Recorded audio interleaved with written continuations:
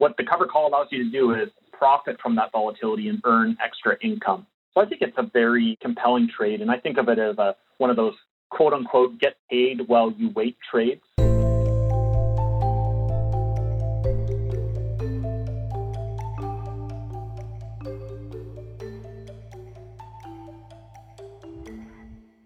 Welcome to Deep Dive, a special edition of the BMO ETFs podcast.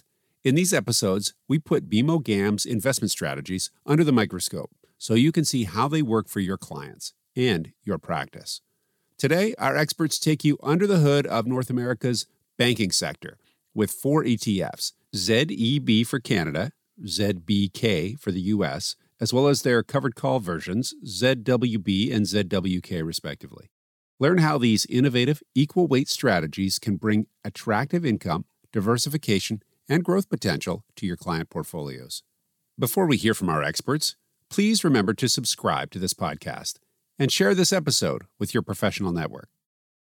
Welcome to the BMO ETF Deep Dive podcast. Great to have you back. I'm your host, Danielle Nezel, and joining us again today is BMO ETF Portfolio Manager and overall ETF expert, Chris Heakes. Welcome back, Chris. Thanks, Danielle. Good to be back. Well, for today's episode, Chris and I wanted to talk about the banking sector in both Canada and the U.S. and put these companies on your radar. I think a lot of investors are watching the information technology stocks and the healthcare names, which have really rallied through the summer. Companies in these sectors have been getting a lot of attention recently. But today we want to make a case for banks as a long-term growth solution. And we want to give you some reasons why banks in particular could be a good tactical play right now in this environment. So here in Canada, the banks have been a popular choice for investors because they're recognizable, well-known, and trusted institutions. And so Canadians have traditionally been comfortable owning them. Now get this, if you've been holding Canadian bank stocks for the last 25 years, you've earned yourself a 12% per year annualized return to date. That's a nice looking annualized return. And this is a total return, of course, so accounting for both dividends and equity growth. So the Canadian banks can certainly offer growth, and these companies have proven to be a great source of total return for investors. Year to date, however, Canadian banks have faced some headwinds, a weaker economy, low interest rates, soaring loan loss provisions. And so Canadian banks are still down about 15% from pre-pandemic highs. Meanwhile, sectors like infotech and healthcare have fully recovered from March lows. So Chris, my first question to you is what makes Canadian banks so compelling right now, given they've not recovered as fast as other sectors? And is this a sector investors should be looking at? Thanks, Danielle. To answer the last question first, should investors be looking at the sector? I think, to some extent, you answered that yourself with a 12% per year annualized return over the last 25 years. The Canadian banks are known to be somewhat well capitalized and conservative compared to their global counterparts. We remember in 2008, really Canadian banks weathered that great financial crisis about as good as any asset class out there, and we're among the first equity sectors to recover coming out of 2009. One thing that also happened in 2008 is the Canadian banks did not cut their dividends, so they're known for very consistent dividend growth. They put a pause to that in 2008, but they did not cut their dividends. So now, as we're going through the challenges of 2020 and into 2021, in some ways there's kind of some similar economic challenges. A slowdown from COVID is certainly a high risk, but I think what really makes it interesting is the banks continue to be really great custodians of capital overall. In Canada, there's great pricing power. There's just a great position, and I think Canadian banks are something that investors should look at. One statistic that really just jumps to mind, and I think encapsulates a lot, is simply the dividend yield right now. So on Canadian banks, they are yielding as a group 5.2%. So, obviously an investment in ZEB, which is our equal weighted Canadian banks, you get exposure to that high level of yield. In particular, fixed income investments, that yield has gone down. As central banks have lowered interest rates to stimulate the economy. So not only is kind of your overall yield set a little bit lower in terms of where you can generate yield, but now the banks are at a high. And to kind of give you a sense of where that is historically banks will give you about a 4% yield. So to get from a 5% yield to a historical 4% yield, that would imply a 25% increase in price just to get back to historical levels. So, kind of the big picture with the Canadian banks is, yes, there's risks. There's certainly a lot of risks in the short term in particular with regards to COVID and the economy and the slowdown that we're in. But we do believe at BMO Asset Management that overall these risks are going to be addressed and that this is a solvable problem. It's been a long time since we've had a global pandemic, but we did make it through that, Spanish flu eventually. So our view is really on that kind of, think of it as a 2-year basis. We think that you'll look back to the pandemic and say this was a good buying opportunity for Canadian banks. Again, to get 5% dividend yield a year, as well as that potential to recover the lost ground that you mentioned in the sell-off, to get that 15 to 20% back to those pre-pandemic highs. I think it's a very interesting trade right now. Let's take a deeper look at the fundamentals. So we've been watching the bank's earnings over the last few quarters, and the most recent reports have been improving or surprising somewhat to the upside, with loan loss provisions looking like they might have peaked and some increased revenues coming from places like capital markets desks who did well this year with high trading volumes. So how can we interpret these earnings looking forward? Are they sustainable? And maybe let's take a closer look at fundamentals and valuations of the banks right now. What do these look like? Yeah, it's a great question. So the banks they've been through 2 earnings cycles since COVID hit. So we had earnings in May that captured Q1 earnings, which obviously had a mix of pre-pandemic and into the COVID pandemic. And then we had earnings in August as well. And, that captured that Q2, which was really, we were at the height of the crisis so far. What you saw in that first earnings period were, as you mentioned, very high loan loss provisions. Companies were putting aside a lot of money for soured loans that they were expecting to have. What you've seen in the most recent batch overall, net as a group, thinking about the 6 banks that we hold in ZEB, is you saw that loan loss provisions, you started to see them come down. And we've actually seen this in the U.S. as well. So, no one's saying we're out of the woods yet. I think it's too early to put that mission accomplished flag down. But we have seen some positive sides in terms of those loan loss provisions and perhaps seeing the path to the full recovery. In terms of the valuations, obviously earnings have come down as a result of lower interest rates and lower economic activity. As you do say, capital markets and trading has been up. So to the extent the Canadian banks are well-diversified financial businesses, that has been an advantage.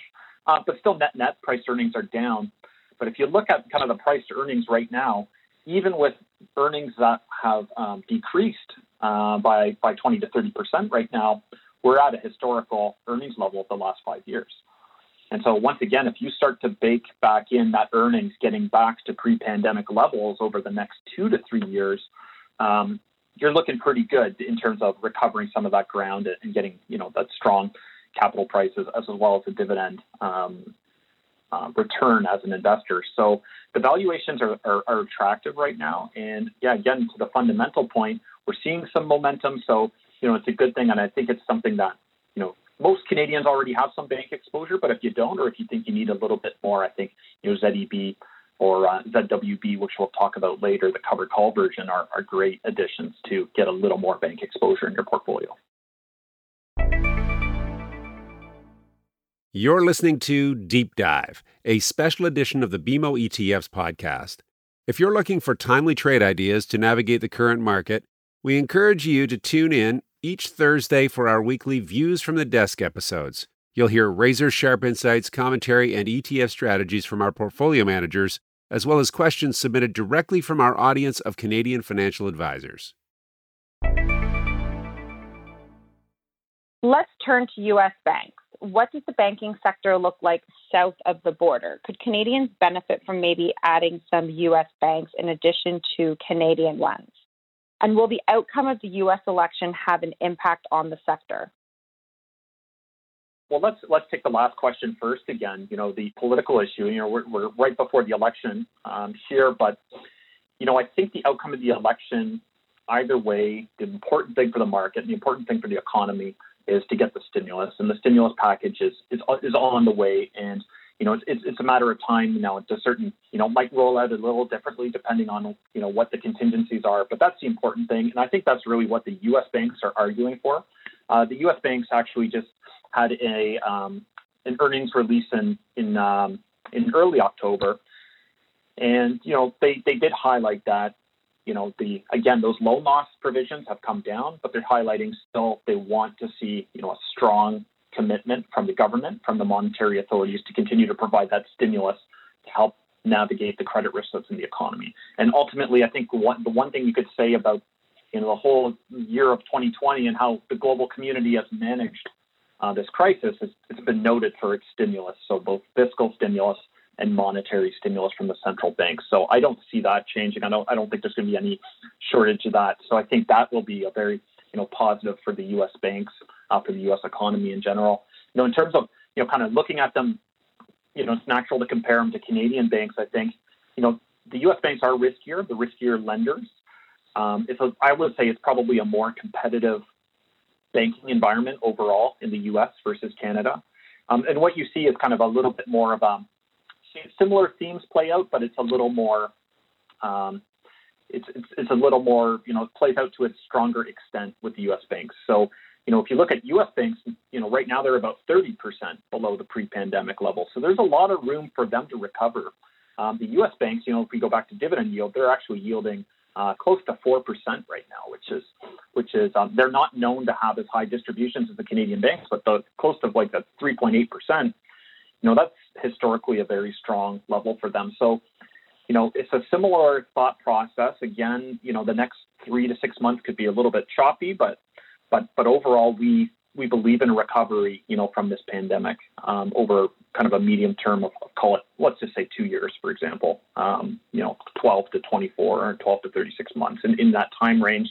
And there's a lot of ground, so I think there's a lot of value and opportunity for U.S. banks to make up that ground. So I think it's an interesting position. As a Canadian investor, you probably don't need as much U.S. banks in your portfolio as I would say Canadian banks. They are a riskier asset. So, a little bit like a 5% allocation could potentially go a long way, depending on what your portfolio looks like. So keep that in mind. But I think that there is, a great opportunity there. We can't have a market where tech and healthcare rally, ad infinitum, and not have some other sectors come along for the ride. And financials and banks, I think, they're a little bit of a cyclical sector, so they'll recover a little bit later. But as we see that, I think, like I said, you'll look back a couple of years from now, and I think we'll say this was a good buying opportunity. So let's pivot and take a look at some option-based strategies that BMO has with exposure to the banking sector. So as investors, we've had to adjust to a heightened volatility environment this year. So pre-pandemic, the VIX was in the low teens, and we'd enjoyed several years of very little market volatility. But as everyone knows, since March, volatility is back. It hit as high as 83, and then it has since kind of quote-unquote settled down to the high 20s. But this is still double the volatility that we had seen last year and the years before. So, Chris, let's talk about this volatility. How has the heightened volatility affected the Canadian and U.S. banks? And why would a cover call ETF, such as ZWB, the cover call Canadian Banks ETF, or ZWK, the covered call U.S. Banks ETF, work well in this heightened vol environment? Yeah, so I think about volatility, and when it comes to equities, volatility is usually it's a bad thing. You don't want that in your equities. When you get that elevation of volatility, you tend to get share prices declining, and that's exactly what happened in March, like you said. But we're especially in particular with Canadian banks, we're getting closer back to where we were. But like you said, the volatility is still elevated. Using a covered call strategy actually gives you a way to monetize volatility. So all things being equal, when the volatility is elevated, we can do a couple things. We could sell options that give us more yield, or, in our case, we can still, in our covered call strategies, we're trying to get 3 to 5% in additional yield. We can get that same yield, but being further out of the money, because the richer volatility environment allows us to to capture more premiums or position those options further away from the money. So, really an increase in volatility is almost like a silver lining when it comes to the covered call strategies, like you mentioned, the ZWB or the ZWK. So, right now, Canadian banks, the ZWB is yielding about 6.5%. The ZWK in the U.S. is yielding 10%. Again, the higher volatility profile of the U.S. banks lets us kind of increase that added income that we collect. So I think it's a very compelling trade, and I think of it as one of those quote unquote get paid while you wait trades. And what I mean by that is, like I said, there's a lot of uncertainty over the next 3 to 6 months, and no one's really sure. And COVID, we know our economy's not going to reopen to 100% next week, kind of thing, right? It's going to take some time. What the covered call allows you to do is profit from that volatility and earn extra income, as we navigate that. At the same time, the way we run our covered call strategies, as you know, Danielle, we only cover half the portfolio because we really believe in a balance of providing income but growth as well. So we do expect capital growth from the Canadian U.S. banks over time. By not having an option overlay on half the portfolio means full participation. So, it's actually interesting. If you look at the ZWB from the market low of March 23rd, banks are up about 35% in Canada. We're actually adding a percent of value through the covered calls. So again, you might think you would give up on some upside, but in actuality, with the volatility backdrop being rich, we're actually adding to return in a sizable up market. So I think it's an interesting trade and something investors should consider. I do think on just an uncovered basis, whether it's ZEB or in the U.S. ZBK or ZUB, the hedged U.S. banks, I think there's room for them to recover over time. But the covered calls might give you that ability to, if you have an income focus, collect more income in the meantime. And I think ZWK, the covered call U.S. banks, particularly interesting to take advantage of that high volatility environment in the U.S. 10% yield, that's a great kind of return stream that you can use as a buffer while we wait for these financials to recover in the U.S. So I think it's definitely an interesting way for investors to look at banks right now. Yeah, like getting paid while you wait story really, really resonating right now with investors. And Chris, as you mentioned, as investors, we tend to want to avoid volatility. So with these covered call strategies, you can actually monetize it. So just a really great solution there with either ZWB or ZWK for more income-focused investors. And for investors more interested in the long-term growth story of the banking sector, can access that straight-up exposure to either Canadian banks with ZEB or U.S. banks using ZBK or the hedged version, ZUB. Lots of interesting comments today on the banking sector. Chris, as always, thank you so much for your insight. Thanks, Danielle. It's a pleasure to be here. So for more information on BMO's bank ETFs or anything ETF related, check out our ETF dashboard at bmoetfs.ca, and thanks for tuning in. Thank you to Danielle Nezel, BMO Product Specialist, and Chris Heeks, ETF Specialist and Portfolio Manager at BMO Global Asset Management, for joining us on Deep Dive. If you enjoyed this podcast, we encourage you to tune in to our weekly Views from the Desk episodes, available each Thursday morning in this same podcast series, where you'll find timely market commentary, insights, and more innovative ETF trade ideas. The viewpoints expressed by the portfolio manager represent their assessment of the markets at the time of publication. Those views are subject to change without notice at any time without any kind of notice. The information contained herein is not and should not be construed as investment, tax, or legal advice to any party. Investment should be evaluated relative to the individual's investment objectives, and professional advice should be obtained with respect to any circumstance. Any statements that necessarily depend on future events may be a forward-looking statement. Forward-looking statements are not guarantees of performance.